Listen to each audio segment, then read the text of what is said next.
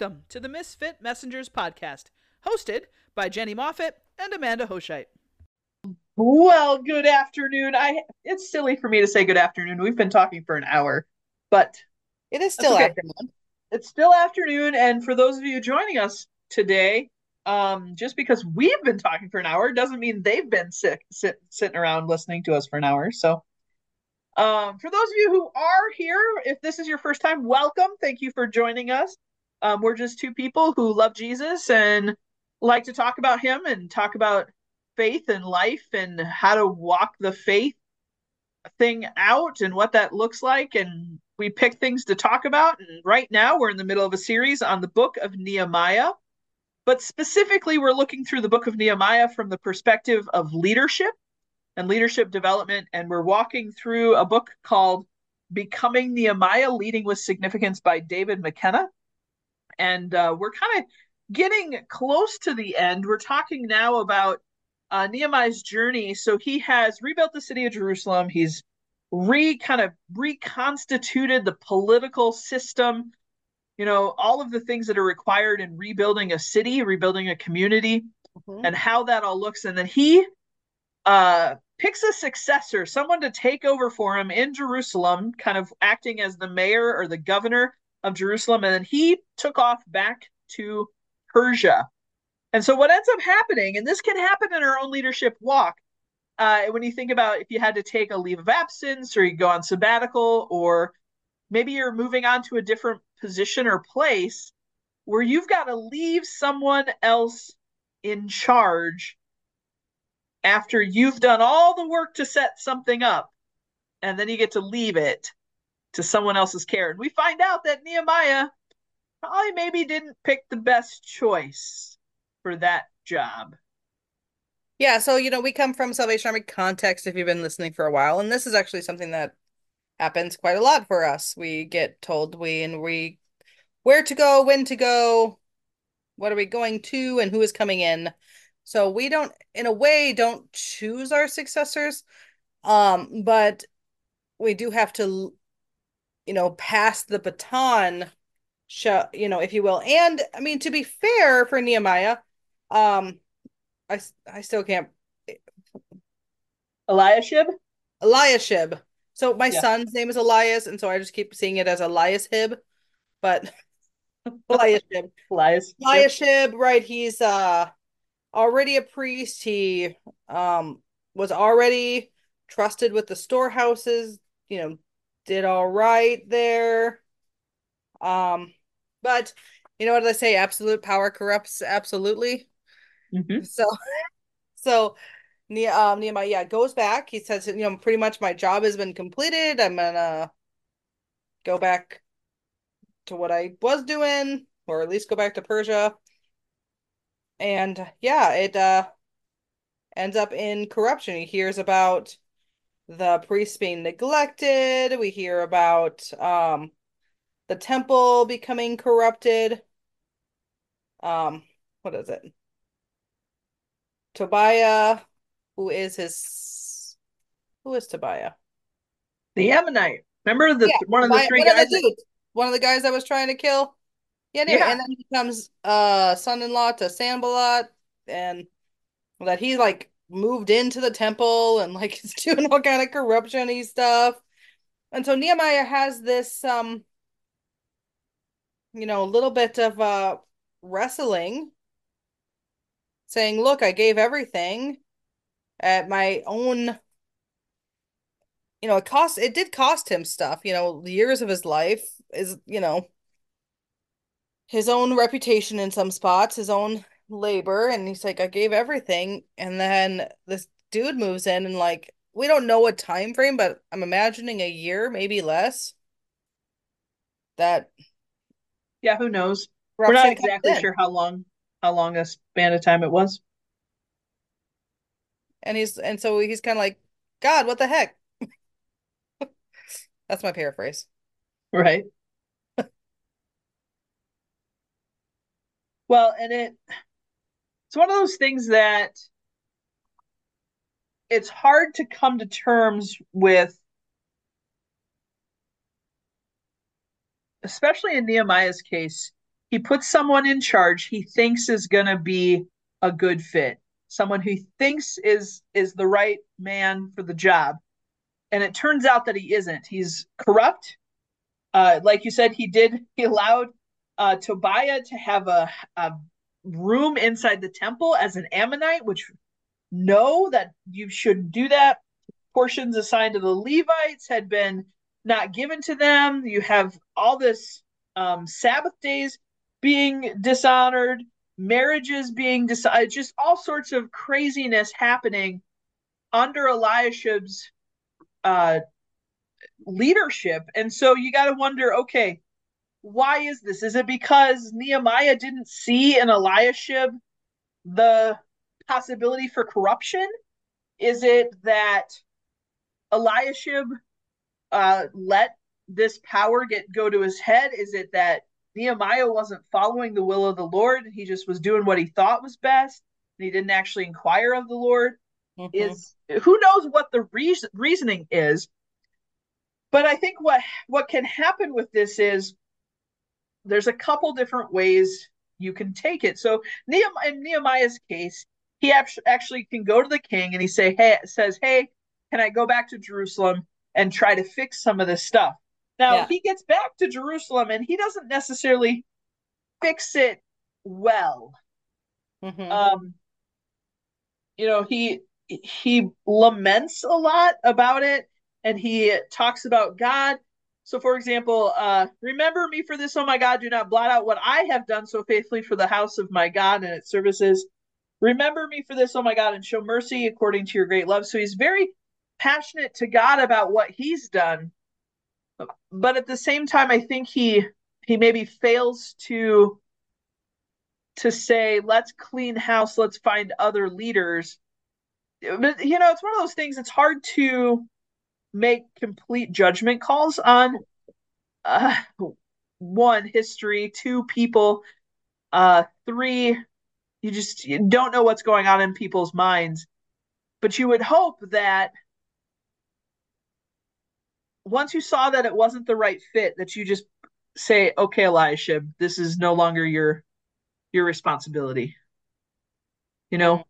But I think that goes along with what we talked about on page 89 of David McKenna's book. If you have want to go buy that book, you'll know where we're referencing. But one of the things that David McKenna talks about says that in the case of Eliashib's appointment, Nehemiah violates a cardinal rule for executive leaders. This is what he says: never promote your problems.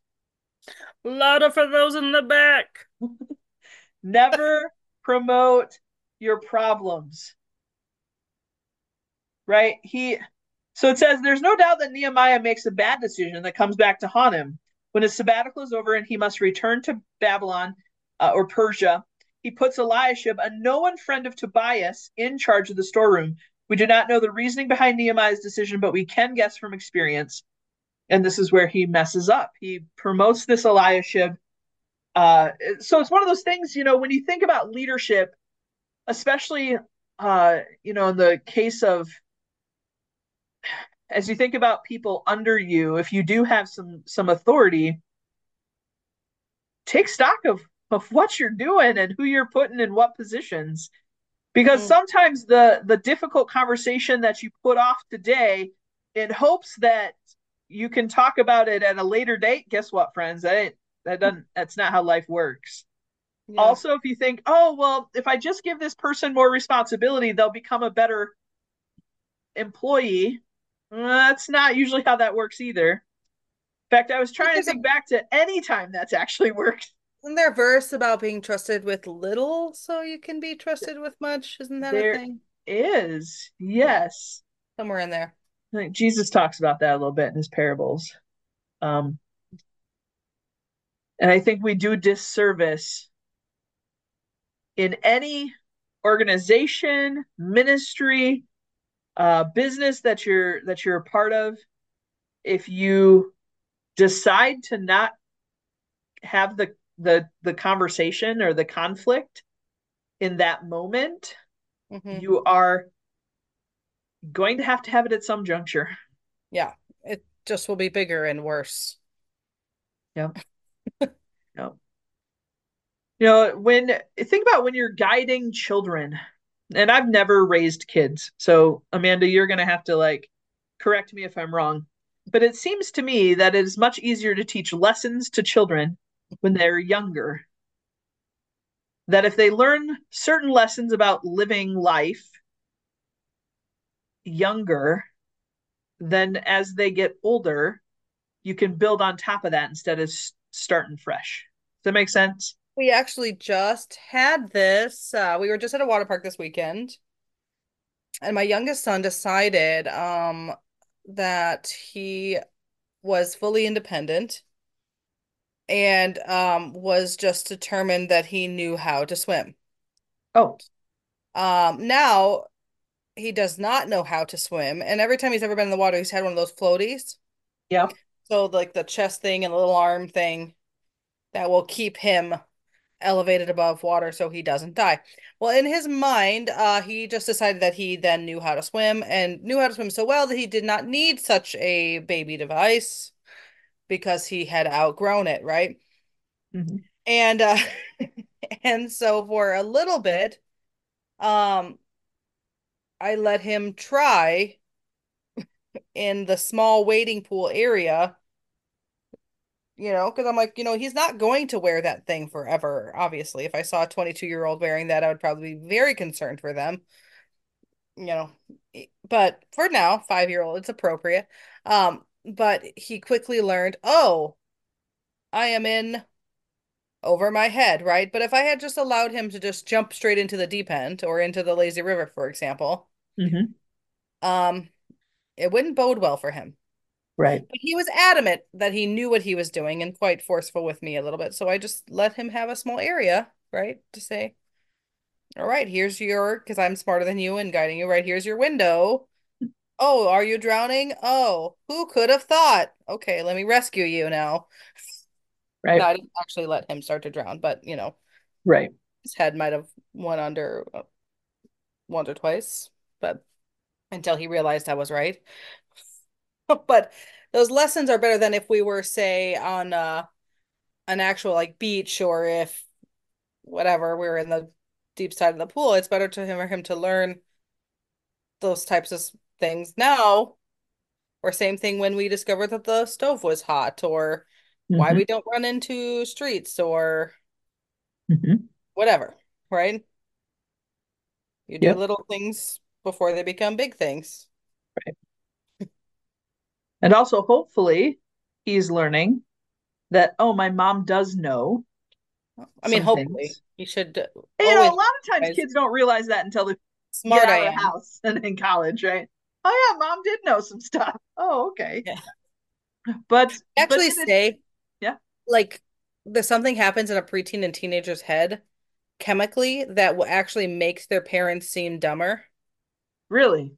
Yeah, it's a type of cognitive impair, like that they just don't heed sound advice. Biologically, it has a much fancier name that I'm giving. You can Google it. But they say that part of that reason is so that kids get so fed up under their parents or that they leave the nest and go start their own thing.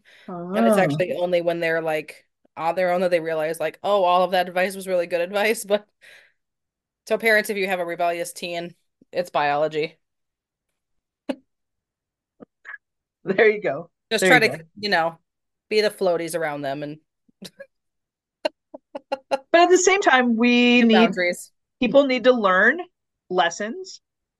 Um, but if again, in the context of leadership, the reason I brought up the kids thing is just if we don't deal with as a leader, if we don't deal with folks in the little things, in the little disagreements, in the little conflicts, in the little disobedience, in the little whatever it is, fill in the blank, those become much bigger, harder, more difficult challenges. And sometimes then it's just, oh, it's just so big, we just have to leave it alone. So I think I just told you I just read Brene Brown's Dare to Lead book, Yeah. which is a really great book, I think. But she had a quote in it that said, failure to deal with ineptitude or inadequacy. No, ineptitude and what is it when someone's coming against you? Conflict or Sure. Yeah, let's go there. But like criticism. No, like someone who insurgency. Oh, insert. Okay, Yeah, insurgency. ineptitude and insurgency is both lazy and stupid. Fair. And I liked it, like as a leader, failure to deal with someone who is inept or someone who is coming against you like an insurgent, failure to deal with that quickly and efficiently is both lazy and stupid as a leader. Yeah. That's aggressive, but I think correct, right? Because ultimately, the whole point of this book is, in my opinion, I mean, David McKenna is a pastor, done a lot of things. Asbury Theological Seminary, written quite a few books. I mean, there's a lot of context of church.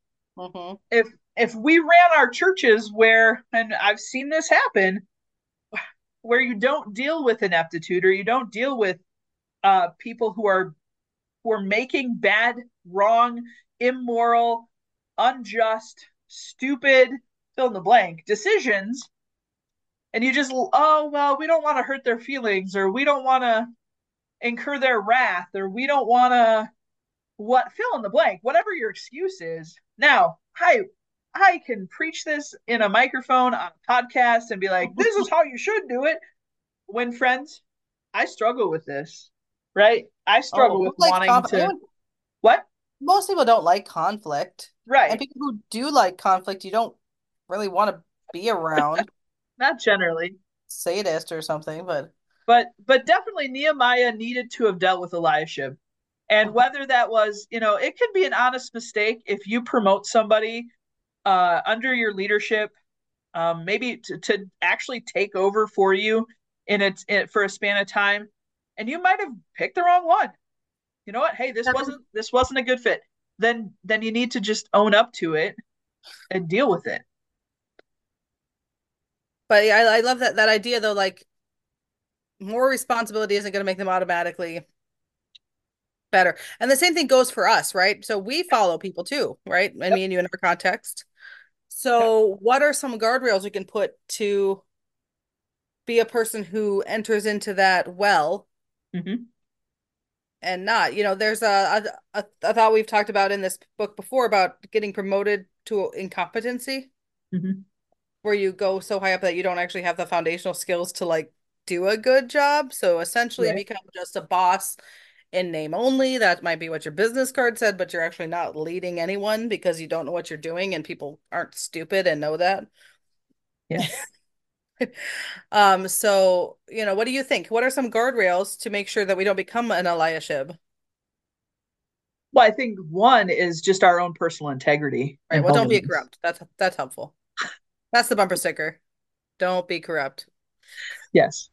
But I think also being honest about who you are and where you stand with things. I mean, uh, be careful too who your friends are. For Eliashib, he was friends with this Tobiah guy, and we had seen throughout the book of Nehemiah that this guy was again and again listed in these guys who were trying to kill Nehemiah.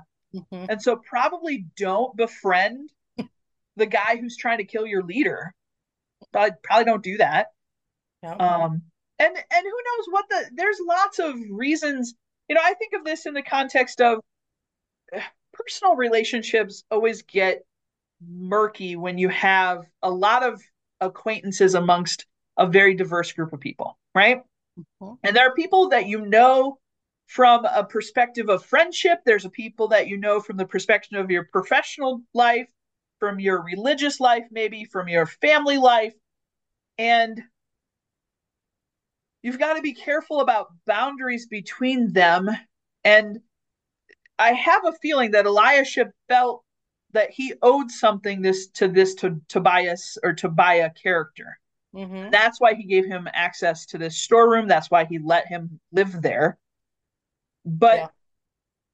I think a guardrail is be careful who you're beholden to, Mm. right? Like, do you owe people things that are good things to owe? Like, I get, hey, you helped me out in this situation, you know, I owe you one. Well, in the context of Christianity in the context of following Jesus, that's actually not how Jesus does things, right? Jesus talks about, hey, if you're going to throw a banquet, don't invite the people who can reciprocate. Invite the people who can't reciprocate, right? So be careful who you become beholden to.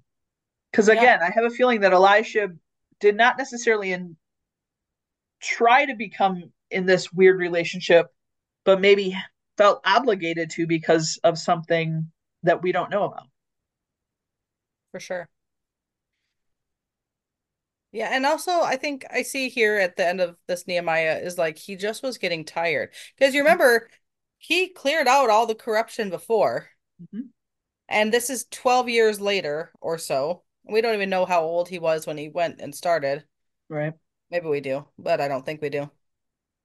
I don't remember an But age on Nehemiah, but like you were saying, in his prayers, he's saying, look at don't undo all the things I've done. Don't undo all the things, I don't want to do this again. And I think for a moment, because he's human, right? These stories that we read aren't fables. The real guy, real history, real human flaws. I think he started to kind of just get tired of it and started to then slip into negative thinking and kind of feeling the burden of it on his own shoulders and kind of, I mean, this is what I'm reading into it, placing too much of the weight on his own shoulders. And then when Eliashib failed, kind of not necessarily taking it to God right away and trying to just deal with it, which made it worse. You know, and I think that's the thing that this was God's plan all along, right? mm-hmm. We also kind of crazy all throughout this whole book, we have seen Nehemiah go before the Lord for little stuff, Yeah. except for his successor. Right. Isn't that wild? Mm-hmm. And I mean, not like little stuff, but I mean, kinda. Yeah, certainly, Deep certainly small in a details. moment, prayers for that immediate need. Mm-hmm. Hmm. But when it comes to a successor, he Not didn't. praying It for him. doesn't record that he did that. Right. I mean, he might have, but he also might not have. Right. I think, yeah, I agree. I think fatigue, I think tiredness, I think that could happen to any of us if we, Oh yeah. you know, compassion fatigue's a real thing, right? Um, Being tired after a long, hard fought season in your life, being tired after, going through a transition span of time, maybe, or, your leadership change above you or below you. All of those things can lead to where you just tired. I talk a lot to my congregation about how we have trigger points where we have to be patient with one another, and those things, it's the HALT formula, right? If you're hungry, angry, oh, what's the L? Lonely. Lonely, and T is tired. So HALT, right? Hungry, angry, lonely, tired. Those are triggers for everybody. Hmm. And when you're one of those four things or a combination thereof, you don't make the best decisions that you could make under other circumstances, right? And especially we think of that in like the context of an immediate thing, like I'm hungry right this second. But if that could be an ongoing issue, right? That it's, months and months of being tired, months and months of being lonely, months and months of being angry or frustrated or fed up with the situation around you, that can lead to a series of decisions that are not healthy. And so safeguards to that include things like getting out in fresh air and going for a walk. For me, Hmm. especially when the sun is shining, the vitamin D from that sun is super helpful. But also, it's being able to meet with friends or a counselor or someone who can kind of, if you will, talk you down from the thoughts rattling around in your head. You know, things that people who can encourage you, whether it's a text message or a phone call or an email once in a while that say, "Hey, just to check in, how you doing?" Yeah. Oh Because yeah. I think, especially as leaders, we often take up far too heavy a mantle than we need to. We think, oh, it all rests on my shoulders. It's all I got to do it all, and we don't. first of all, we have God, the Holy Spirit with us, in us, Mm-hmm. working through us. Give it to Him. Let Him bear the load, right? Jesus says, place my yoke upon you, for my burden is light, right? Uh, it's not your job. Like, we might have a lot of responsibilities in our jobs, in our employment, but ultimately, if we're living for the Lord, if we're following Jesus, then we bear up under His yoke, For sure. Oh yeah. And I think that's where Christian community comes in, right? We're not meant to be islands unto right? ourselves, right? When I fall, you help me and vice versa, and we help the other people in our areas. And um, just like how in my I I heard of a great couple that was celebrating 68 years of marriage, right? And Yeah, they said, "What's your secret?" And they said, "Well, we never wanted to divorce on the same day." yeah, I've heard Right? that. Yep. Right. And so I think Christian community is that way. Hmm. How do we do it? Well, our faith never wavered on the same day. Yeah. We need one another in that witness, so that and to help us from making wise choices. And I think I don't know if it's the West or an American thing or American church things, but man, like we've lost our backbone when talking to our friends, it seems. Yeah. And I say that, I mean, I want to save face too. I'm not always known for my tact, so try to be careful with it.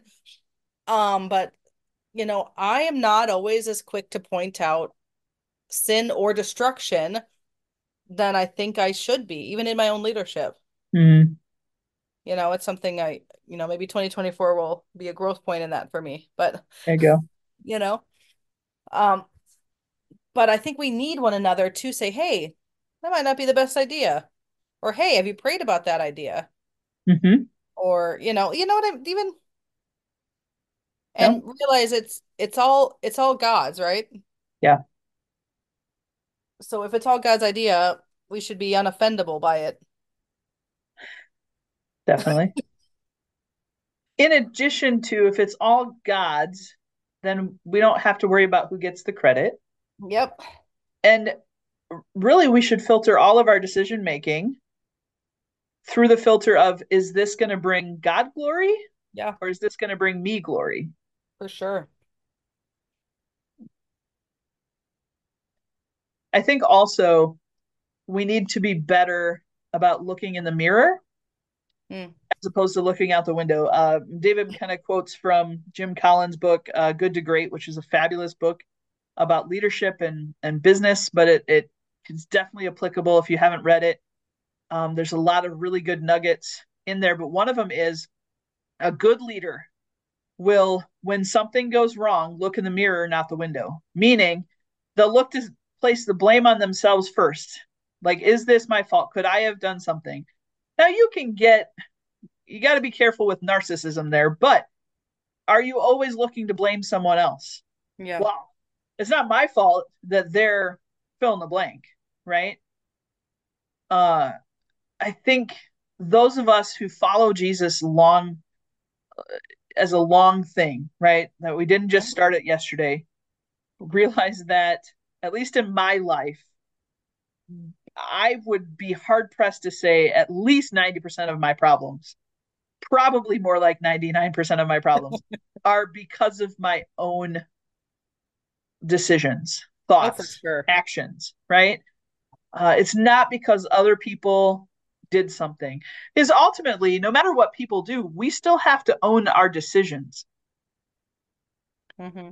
right? No matter what happens, if you think about the Salvation Army and the fact that we do get moved and we do have successors and predecessors and people that you follow and people that you you leave this place behind for. At the end of the day, you're accountable for what you can be accountable for, That's but right. you can't be blaming. And you also shouldn't be taking credit all the time either, right? That's right. Yeah, because it's I had a boss who taught me, and I'm sure it's from some book too. I'm sure that if somebody could quote the book it's from, but like when it's a blame, then you take responsibility. When it's accolades, then you spread it around, right? mm, Because ultimately, it's in a situation of a business or a school or a church or a fill in the blank that you're a part of a team.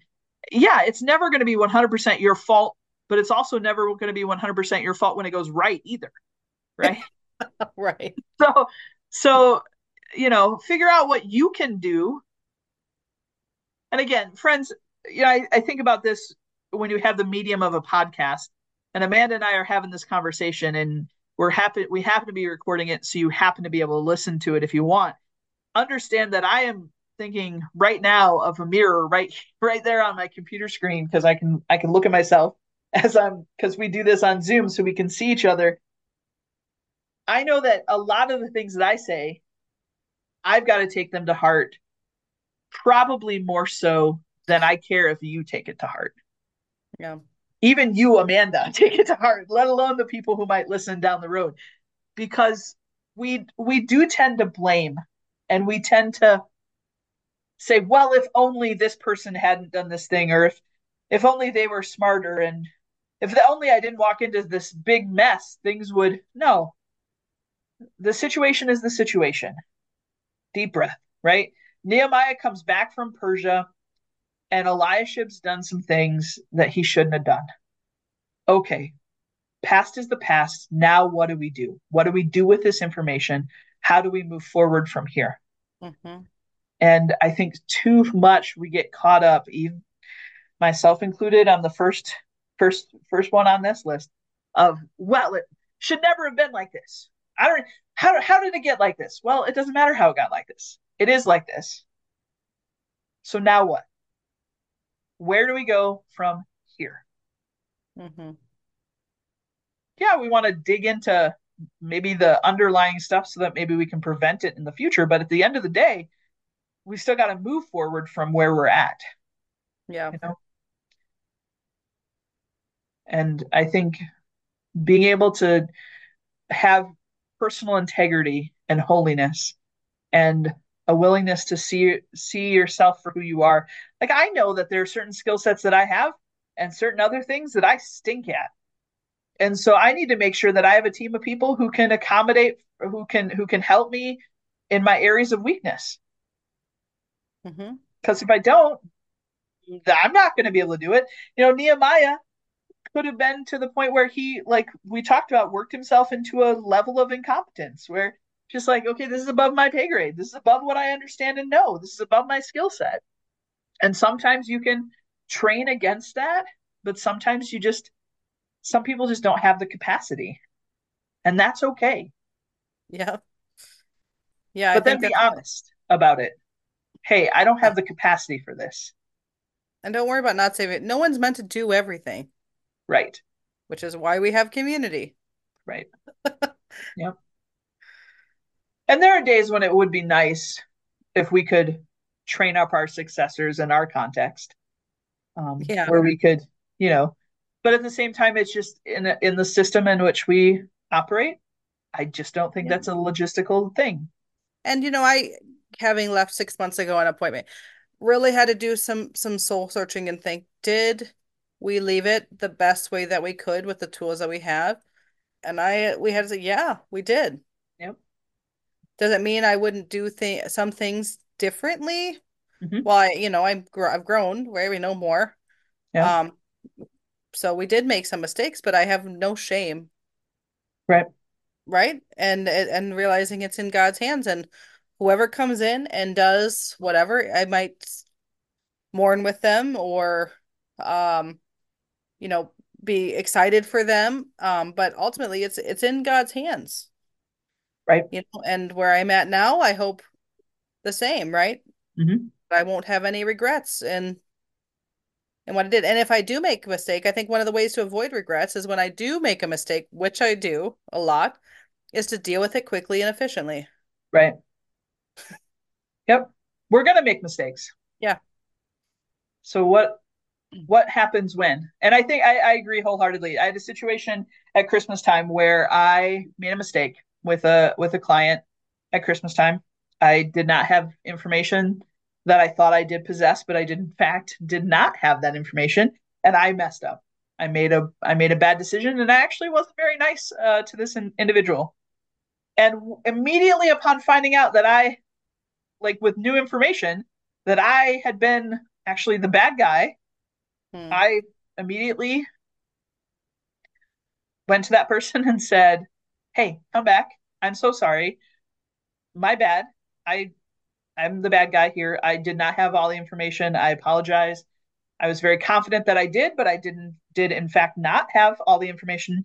And so please accept my apology.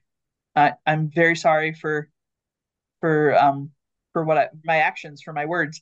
And thankfully, she graciously accepted my apology, but it was immediate, which made it so much better. It was hard. Yeah. Like my heart was thumping and my gut dropped because, right, that I don't want to be Yeah. wrong. In fact, I really, really dislike being wrong. It's one of the worst things in the world for me to be wrong, to not have all the, because I thought I had all the information and I was adamant that this is, in fact, the way it is, but I didn't. Yeah. And you know what? Because I dealt with it then and there and didn't let it linger or, Or like, to be like, God oh, forbid, or even like, oh well, or well, they should know I might not have known, or whatever, right? Those things. right. That would have eaten me up for a long time had I not. Mm, And it took it took overcoming my initial fear of, oh, I just have to tell this person that I was wrong. I have to eat my words. mm, Um, and guys, I'm not saying that story to say that I've got this figured out, because there are, for that one story that just happened, because I've matured a little bit in the last little bit, but there's probably 10 stories of when I did mess up and didn't own it. And there are some days that I still think about those times where I mm, messed up and didn't own it, and still haven't owned it to the people I messed up uh, in the relationship or whatever. That, 3 o'clock in the morning when you're up in the middle of the night, that mm. keep you up, right? Yeah. Oh yeah. Learn from my mistakes, friends. Learn from the past mistakes that you've made. It is so much better and easier in the long run to handle it right away. Does it suck? Yeah, but own it. Because it's going to suck way worse if you make it bigger, especially by hiding it or by ignoring it or by fill in the blank of all the things that you could do except own it. Just suck it up, admit you're wrong, admit you messed up, ask for forgiveness, take steps to rectify whatever it is that you need to do. Because otherwise, man, stomach ulcers are a thing. It's true. Yeah, I think that's really well said. Just to recap, just like Nehemiah, we make mistakes. Um, Pay attention to who is around you. Pay attention to who's coming up. Know that you're always temporary and someone's always coming up behind you. So be developing those people now, to be developing that space now. Um, and when you make a mistake, own it quickly and swiftly, realizing it's not about you anyway. Um, yeah. Those are your final thoughts for today. Yep, that's what I got. Awesome. Love it. All right, friends. I think next week, what do you think, Amanda? We'll kind of finish off this Nehemiah, just kind of last Yeah, minute conversations. we're Um, pretty close to being there. yep. And then I think we should maybe try and have some volunteers, some guests back on Love it. again. But Yep. we'll cross those bridges when we get to them, friends. As always, if you have something to suggest or comments or queries or whatever, please feel free to reach out. If you do comment on we have a Facebook page now, Misfit Messengers podcast Facebook page. In addition, though, if you make a comment about the podcast on one of the podcast apps, we do see those. Those are helpful to us. So feel free to do that as you feel led. But at any rate, God blesses us. Why, Amanda? So we can be a blessing to others. Alrighty. Well, we'll catch you guys next time.